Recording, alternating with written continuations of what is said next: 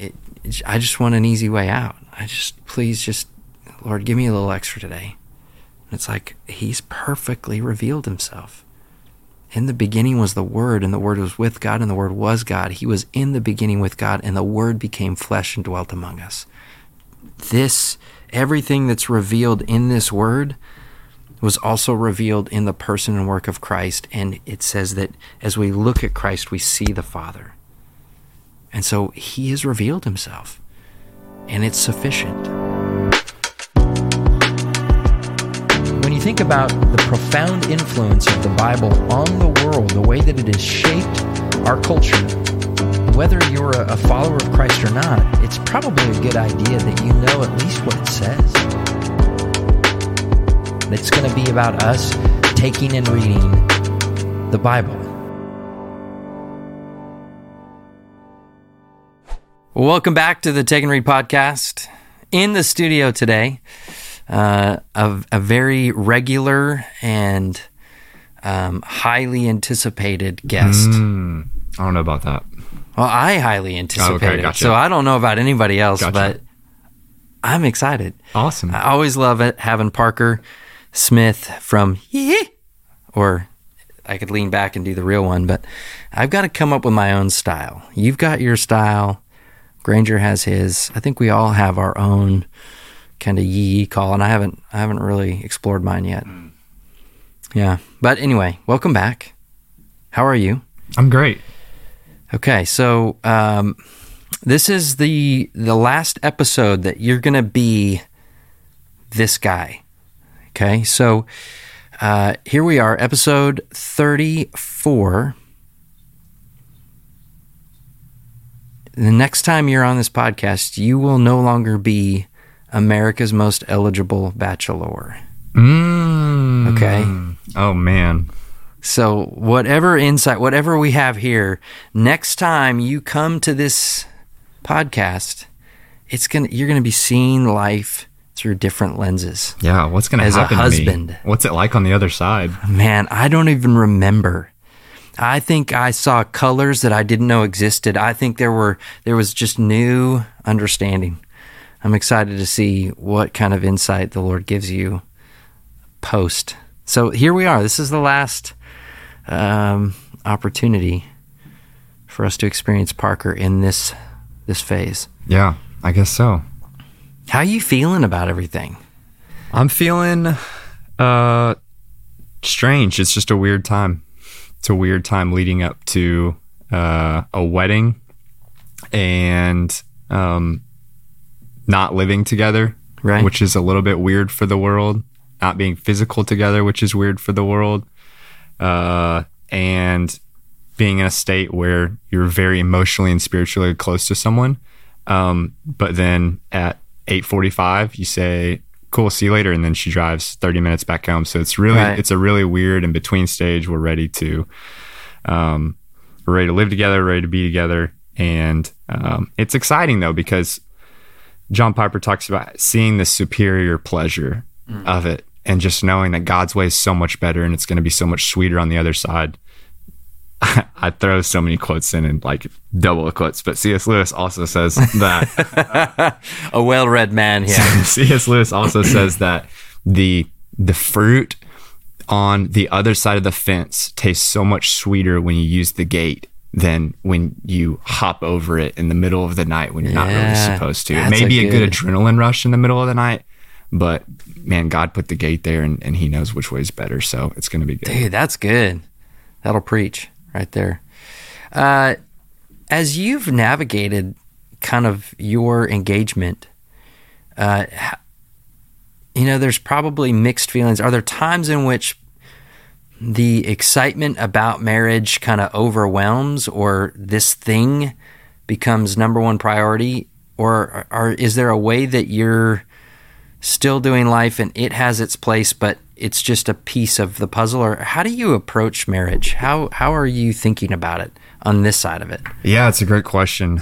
I think I'm thankful personally. I know everyone has their different journey and God can use everybody in different ways. For me personally, I'm thankful that in the last year I became a Christian, was able to develop and find complete and total satisfaction and fulfillment in Christ and really stopped looking for someone to complete me in a specific way. And let me just pause there. So what you're saying is, prior to Christ, you may have fallen into that category of person that saw marriage as the ultimate, and that one of the reasons why marriage existed was so that that other person could somehow complete or fulfill or, help you experience something. Yeah, I think whether we know it or not, society tells us that we're not complete, we're not whole if we don't find that other person. It's all, my brother will tell you, my middle brother who's 38 and single will tell you that every family event, every family gathering, anytime catching up with old friends, it's also just a level of small talk that it's something to talk about, but it's just the thing that when are you going to find someone? When are you going to find someone? And I just think now, I think, how can I be sensitive to that after I'm married to the people and not put pressure on them to make them feel inadequate? Because, man, when you're in Christ, you are, look at Paul, look at Jesus himself, and there's just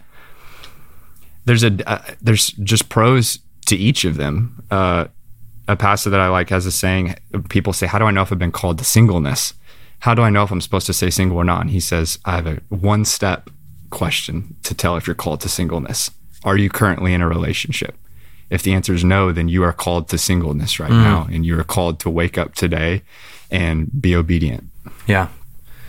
So your sensitivity is that you are aware that the culture can put a pressure on somebody who's single to think you're not experiencing the fullness of what you could. You're missing out on a full experience of humanity or what it means to be human because you're not in that kind of relationship. And what you're saying is we've got to find our completion in Christ and be content in that wherever, if we're in relationship or not, that there's a contentment that comes in Christ and fulfillment in Him.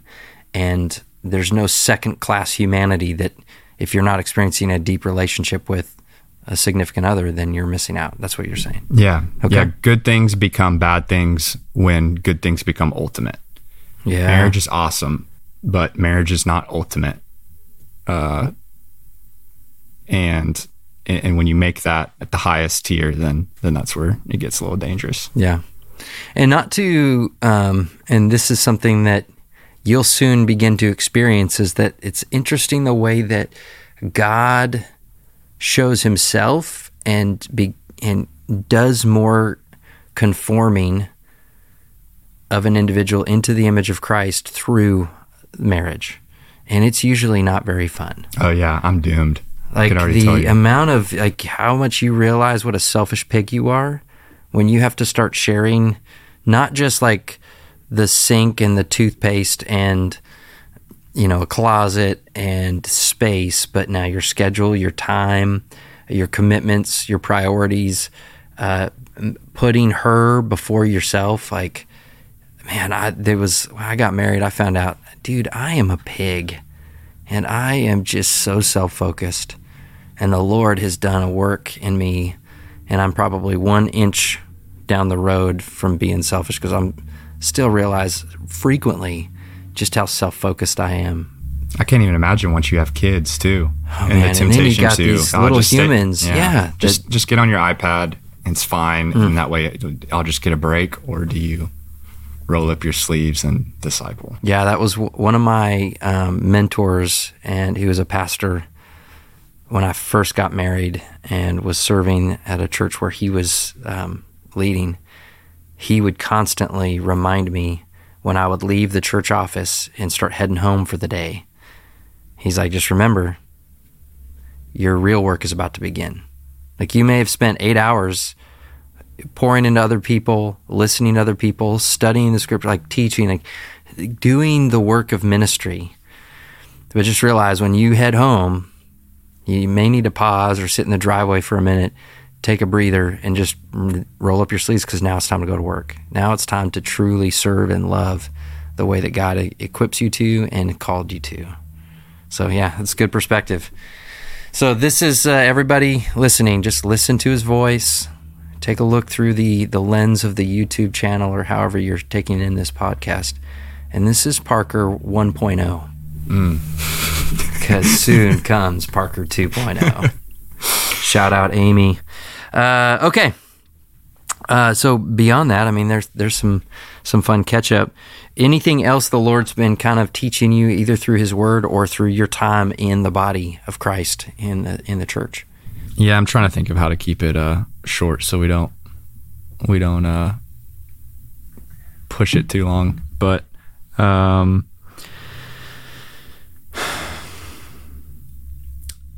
okay, I'll just say it. My brother told me recently that he said it was interesting that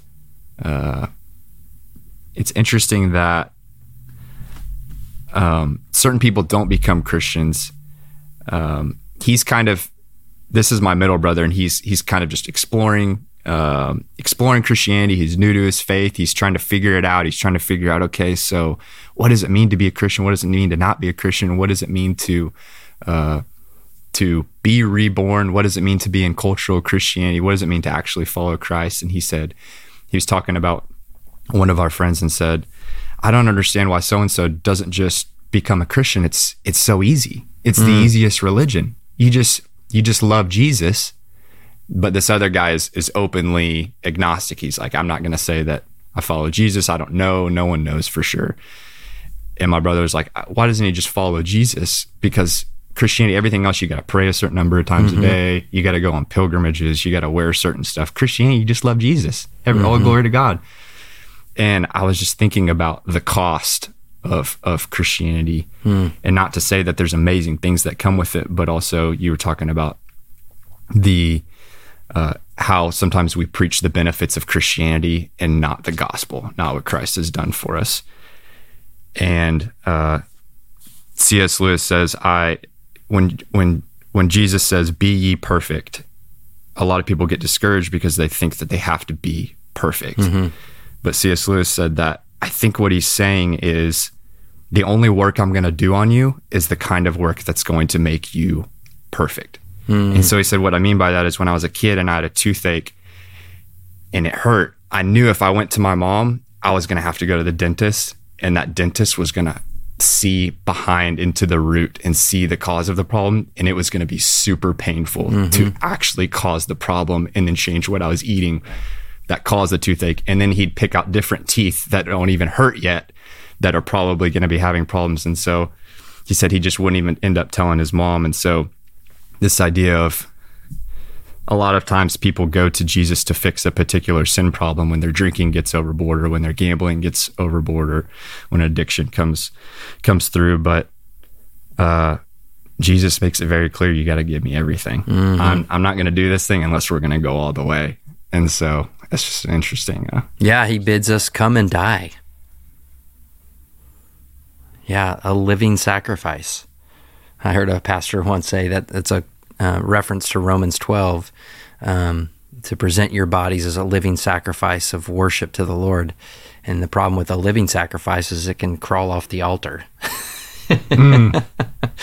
And so, this idea that there is a sense in which there isn't a works. There's not a work that we do that secures or earns God's favor or love or salvation. And so that's true, that there's the easy part. It's extremely costly. I talked about this on a couple episodes ago of Dietrich Bonhoeffer, The Cost of Discipleship. It was a book he wrote to basically draw out this idea of cheap grace versus costly grace.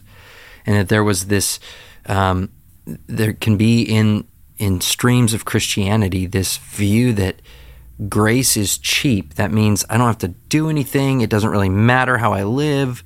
And Jesus paid it all. And I'm good to go. And I've got this blank check I can just live my life with morally. And Bonhoeffer calls that cheap grace. Because that's a way of living that minimizes what it actually cost. Costly grace is this idea of realizing it required the death of the Son of God on your behalf to secure access back to God. and somebody who understands the weight of what it did, in fact, cost God, lives a life that is willing to sacrifice and to submit because you know just how much it's worth and you value it for what it is. So good stuff that you're wrestling through with your brother and yourself, I'm sure. Yeah, I heard a guy say my intention was to never become a saint. I just wanted to become a better person. Mm-hmm. But God's just going to turn you inside out. If you go knock on that door, you'll see that he's going to call all of you. Yeah. And when he says God works all things for good for those who love him and are called according to his purposes, meaning he can take every situation in your life and use it perfectly to shape you into the image of his son. He won't leave anything to waste. He uses everything that's going on in your life, the good, the bad, what seems neutral. Everything is used by him to conform you to the image of his son. That's his game plan. But because we live in a fallen world, most of the time that requires suffering. That's what it means to be human in this world, a world that's shaped and dripping with sin. It means that we will suffer. So anyway, what a great uplifting message. All righty. Well, you came here and I invited you here so that we could take and read. So we are making our way through the Gospel of Mark, and we're approaching the halfway point. So here we are, episode 34, and we still have not arrived at the halfway point. We're in Mark chapter 8, and some things that have transpired in the recent passages and verses leading up to this. Jesus has just fed the 4,000, so this is the second episode or time in which he takes and feeds a crowd of people in a miraculous way, and does something that they call creation ex nihilo. That's Latin for out of nothing. Like he takes something, a very small portion, and expands it or spreads it so that it feeds huge thousands and thousands of people. So he's just done this, and so again he is demonstrating and to a certain degree giving signs of his authority. All throughout the gospel so far, he's demonstrated and shown that he teaches as one who has authority. He demonstrates the life in the kingdom of God in the way that he has compassion on people and heals them. He delivers them from demonic oppression. He demonstrates this authority and power over the sea and the winds and the waves. And he's walked on water. I mean, he's just continually showing you what life is like in the kingdom. And so when he heals people and brings them to wholeness where they were once broken, whether it's been a lifelong battle with some illness or demon oppression, he gives you this little instance of, here's what life is like in my kingdom. Under my kingship, it's flourishing, it's abundance, it's good. And so you see these little touch points of his kingdom throughout the gospel. And these are all signs as to who he is and what he's like and what he's capable of. And so we enter this, actually it's just 3 verses. It's going to be this short little snippet, and it's going to be really fun.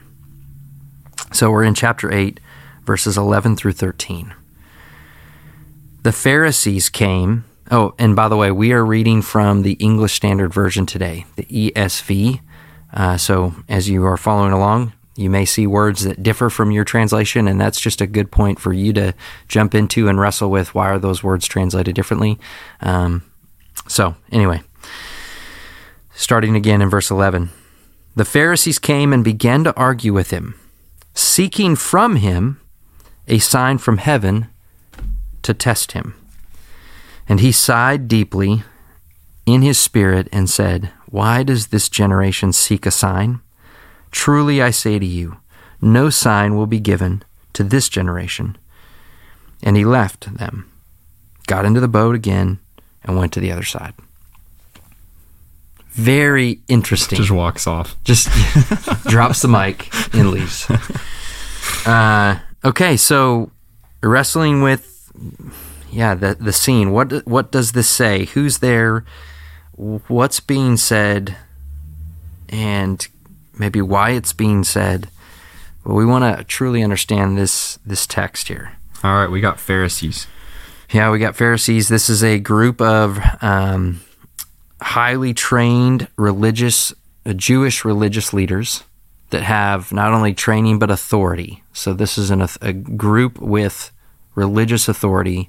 And for Jews, in many cases, that religious authority was more immediately felt, and that influence was greater than any political authority in their life. So you've got, for the Jewish community, religious authority has all-reaching impact.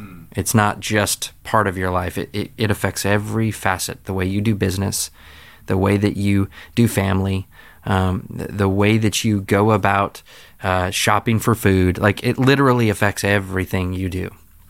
So here come these authorities, and they came with the purpose to argue with him and test him.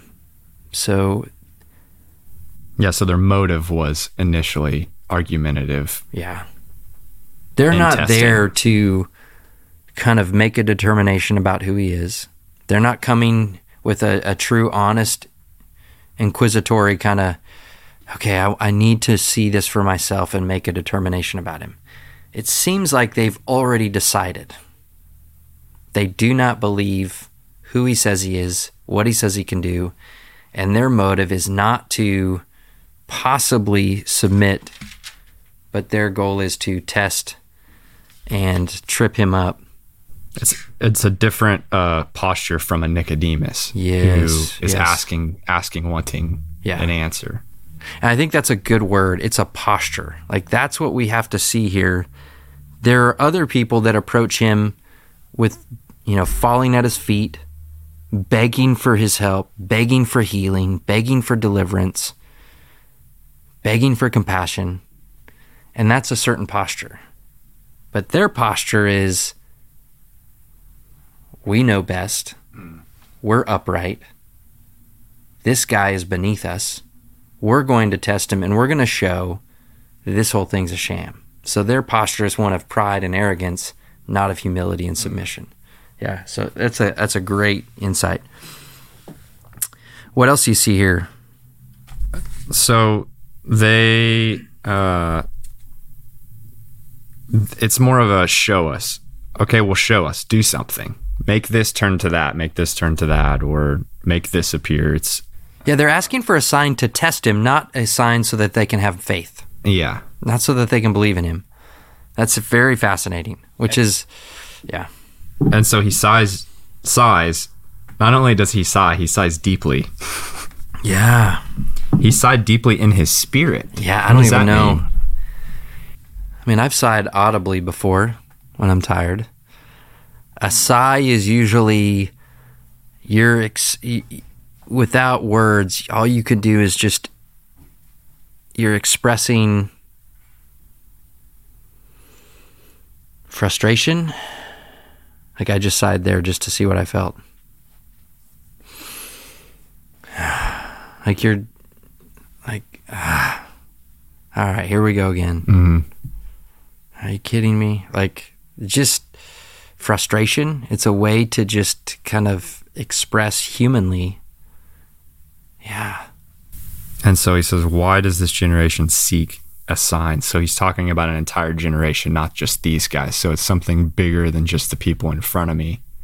Yeah, and it could be, there's other times where he uses that phrase, this generation. Yeah, he does. He'll talk about this generation, and this generation's lack of faith is something that will come up. This generation's unbelief, this generation's desiring or seeking a sign, like a reason to believe, a reason to have faith. In this case, it's a reason to test him, not necessarily to have faith. And then he says no, and then he leaves. So why do you think, this is one of the most asked questions today, is if God's real, then why doesn't he just show us? Yeah, why doesn't he just appear before me and put all the doubts to rest. That's cool that all these people were healed and stuff appeared in this book 2,000 years ago, but why did it all stop? Why doesn't he do this anymore? Yeah, that's a legitimate question. And I think it's a very regular question. And I can admit that I've been a believer for 25 years. I can tell you multiple times I've said in the quietness of my own heart, or, as I'm praying, Lord, could you please just show up right now, just real quick. I'd love to see you. And this is coming from a person who, I believe he exists. And I just want more, just a little more closeness with him.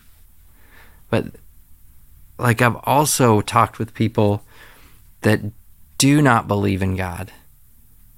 And they're like, I would totally believe if he could just show up now.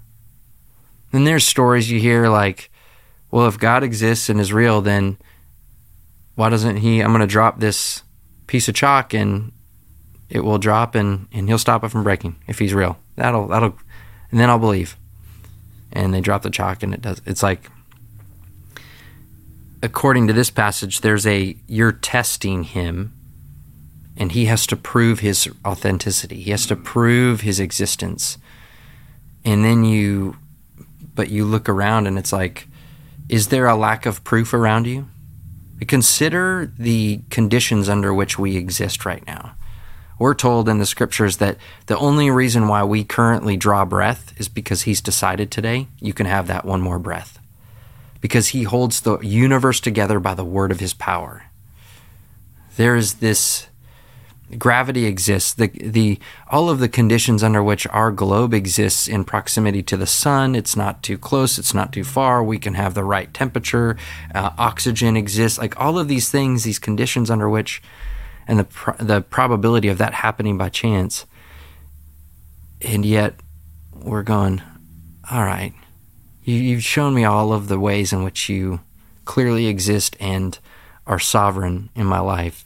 Yet I'm going to need you to do just one more little thing for me.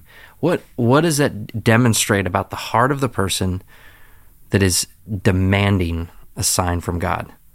Prove yourself. That's what I think is on display here. What Mark is trying to allow us to see, and what Christ wants us to see, is this tells us way more about the conditions of their heart and their motives that I think is on display about that generation. And because it's not a matter of whether he has an ability to perform a sign. He's been performing signs this entire gospel. He's been doing things that demonstrate his authority, his power, what he can do, who he is, what he's like. And for some reason, he's they demand a sign. Truly, I say to you, no sign will be given to this generation. It's wait a minute, but you've been doing signs all along, and he'll continue to heal people and drive out demons. So what do we make of that? He must be speaking to this generation, represents a group of people that have that posture of heart. This particular generation of unbelievers, this group of maybe religious leaders that think they have it all figured out, you're not going to get a sign, because it wouldn't even work. I have a friend of mine who regularly gets into conversations with people that don't believe in the Lord. And what he'll ask them a certain line of questioning. One of the things that he asks them is, when he's hey, what do you believe about God or the afterlife or something like that? And when he begins to suggest to them the truth of the Bible, they're well, I don't believe in God. And he'll ask them, what would you accept as evidence? And most of the time they're well, I don't know. And sometimes, well, if he showed up right here, right now. He's okay. Would you really, though? Or would you find a way to rationalize how that was, you had some bad, chili the night before, and it was something else, you would explain away. The evidence isn't the problem. It's the condition of your heart that's the problem. What would you truly accept as evidence in order to believe? Would you believe anything, or would you find a way to explain away even what is right in front of you? And so I think there's something about that that's here. The consequences are too great if that God exists. And then you realize you would have to come to a realization of the state of your own depravity. It would turn everything upside down. Right. You'd have to lose, like we were talking about earlier. Yeah. That would change a lot. If the dentist exists and I acknowledge that this cavity's here, I'm going to need some work. Yeah. Like, I can't go on living this way. Something's got to give, and I've got to now go to see the dentist in order to deal with this. And the idea of the dentist is not one I like, so therefore I don't want to believe that he exists. It gets into the realm of kind of, in my experience, working with people that wrestle with the truth of God and the reality of God and the truth of who Christ is. You basically have three categories of barriers.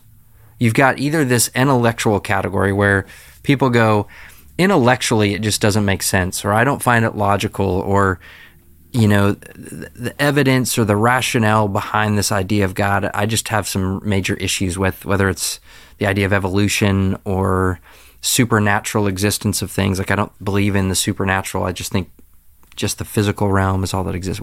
Whatever it is, there's some people kind of argue for that intellectual barrier, and they go, I just can't get past that. Some people will argue and have barriers in the emotional realm.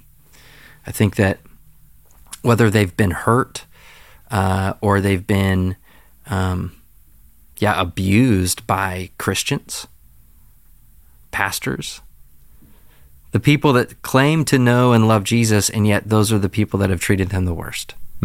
Church hurt. Yeah. And that's real. That's a real thing. I was talking to somebody recently who is still wrestling with over, I think it's 15, 20 years of wounds that occurred so long ago by, I don't know if they were well-meaning or not, but they claimed to be Christians, and they were wounded. And so there's emotional things. I had an acquaintance in college who wrestled with the truth of Christianity because of the posture of one of his parents who had recently passed away.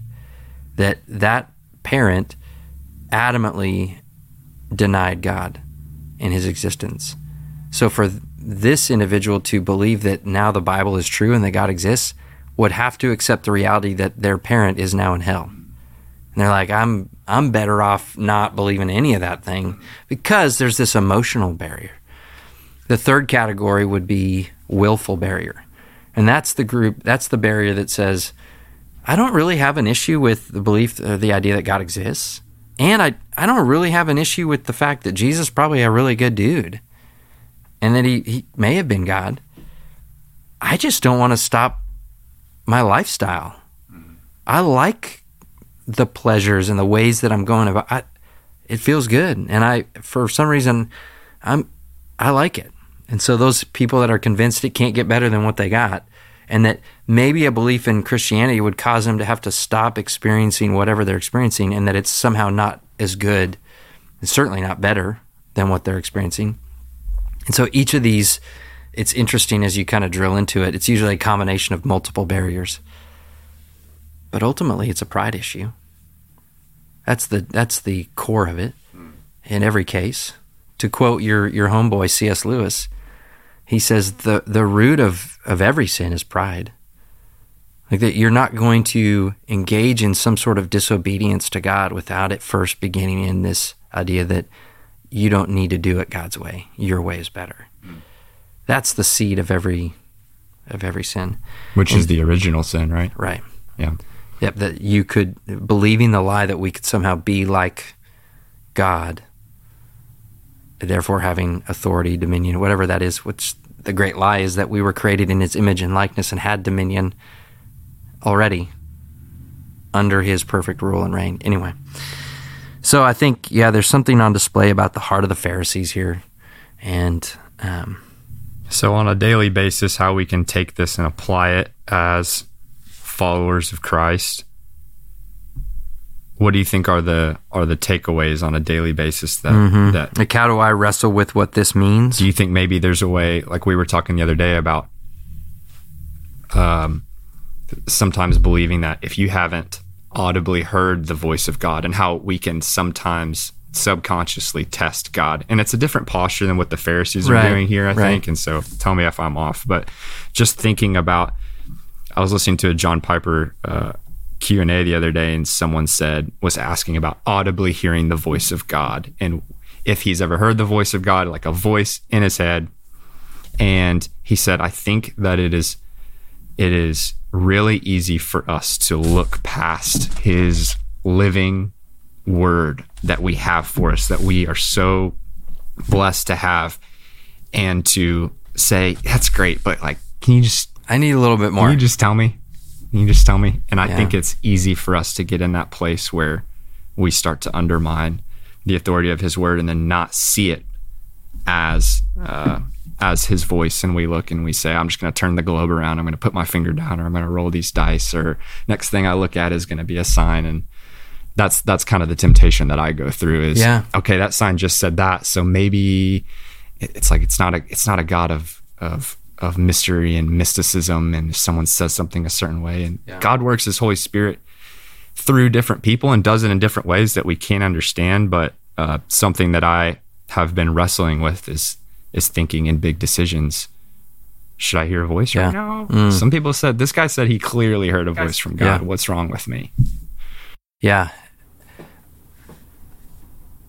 You mentioned the posture. And I think there is something to the posture that we recognize here that can be true of us even as believers. And that posture is one that they've already predetermined what they think about him, regardless of whatever he performs. Their goal is to test him. And there are times, and I think we're capable of, as much as we say, I believe in the Bible. I totally believe it. But I would like something in addition. What we're saying without saying it is that this isn't enough. God has not sufficiently spoken to us in this way, and so this is insufficient, and we need more from him. And that's saying that he somehow has not done this perfectly. And that's a dangerous posture, and it's subconscious. We're not overtly saying, I don't believe God did good enough. And if we were challenged on it, we'd be like, okay, yeah, you're right. But I think that's the warning that I take away from this is, what are times in my walk where I, saying it without saying it, in my actions or my expectations, that this God's spoken word to me through the scriptures isn't enough for me, and that I somehow need him to do a little extra for me. That's saying what he's done so far is insufficient. And that's a dangerous spot to be in, because there's an absence of faith. There's a lack of faith that either I'm not going to be patient and wait in his timing, or I'm not going to do the hard work of laboring over the text and scriptures and seeking him and leaning into him and fasting and begging for him to show me his way through his word. I just want an easy way out. Please, Lord, give me a little extra today. And it's like, he's perfectly revealed himself. In the beginning was the Word, and the Word was with God, and the Word was God. He was in the beginning with God, and the Word became flesh and dwelt among us. Everything that's revealed in this Word was also revealed in the person and work of Christ. And it says that as we look at Christ, we see the Father. And so he has revealed himself, and it's sufficient. So that's how I wrestle with this. And I'm trying to even now take inventory. What are the ways in which I'd like a little extra nudge, or a little give me a sign that I'm going on the right track, even in the process of making a big decision. You do that where you're like, oh, look at all these things that kind of coincidentally fell into place. This must be a sign that this is what God wants us to do. And I'm not at a place right now where I'm going to say that is or isn't a sign. I'm just saying, be careful with how much you depend on or need or demand God to do extra things to show you the way. Seek him, and he's told us that you can seek him through prayer in the scriptures. So that's where we're supposed to go. That should be our first reaction. Yeah. There's a danger in specific denominations that teach that you have to have a particular physical representation or sign of the Holy Spirit or of your faith, or God has to work in certain ways at a certain volume, and you have to say a certain thing when you're baptized, or you have to speak in a certain way. And then there's the other side of people that say God doesn't do any of that anymore. Mm-hmm. He's not working supernaturally anymore. That's all dead. It's. I think that there could be potentially dangers in both. Yeah. Where one side can say that you're making too big of a deal out of these physical representations of faith because of your lack of faith in and of itself, like you said. And then there's the people who are saying that it's really dangerous also to say that God's not going to work that way. Yeah, and that he doesn't. You're putting him in a box. Right. Exactly. Yeah, I think you're spot on. So, yeah, we've created a great scenario of problems that we're probably not going to answer or solve right now. But other than the warning that's in this text is, what's your posture towards the Lord? And when you are seeking him, in their seeking of a sign, it was a demonstration of their motives and their heart. And so as you seek the Lord, your posture, what does that reveal about your heart? And how what you assume about the Lord, what you believe about the Lord. Yeah, it's a good reality check just to kind of check your own spirit on that. Parker, thank you for being here, man. Thanks for having me. Let me get one more image. Okay, good snapshot mental. This is it. Good. This is Parker 1.0. Oh, I'm excited. Next time I see you, well, no, I'll see you before. Shout out to all the folks out on the podcast. I actually get to perform the wedding. So I'm not marrying Parker, which is kind of I'm performing the ceremony. And I get to be there front and center, literally in the middle between the two of you guys. Should I yell yee when you announce us? I know that would make you excited. Oh, that's a quandary right there. I guess we'll find out. Well, brother, thanks for being here. Thanks for having me. For those who are tuning in, I'm sure we've stirred up more than we've settled down in terms of our conversation. But if you have questions, please email me, takeandreadpodcast@gmail.com. If you have questions for Parker, or if you have comments about should he yell yee his wedding ceremony upon the announcement of he and his bride and their covenant vows witnessed by all, leave a comment. I'm sure he reads those and hangs on your every word. I don't know. Maybe he doesn't. Who knows? Leave a comment. Like, share, subscribe. Do all the stuff you're supposed to do with social media with this podcast, because all that does is it helps more people find us. And I'd love to get more and more people wrestling with, exposed to the word, and reading it for themselves. And so, yeah, my encouragement to everybody, go, take, and read the Word of God.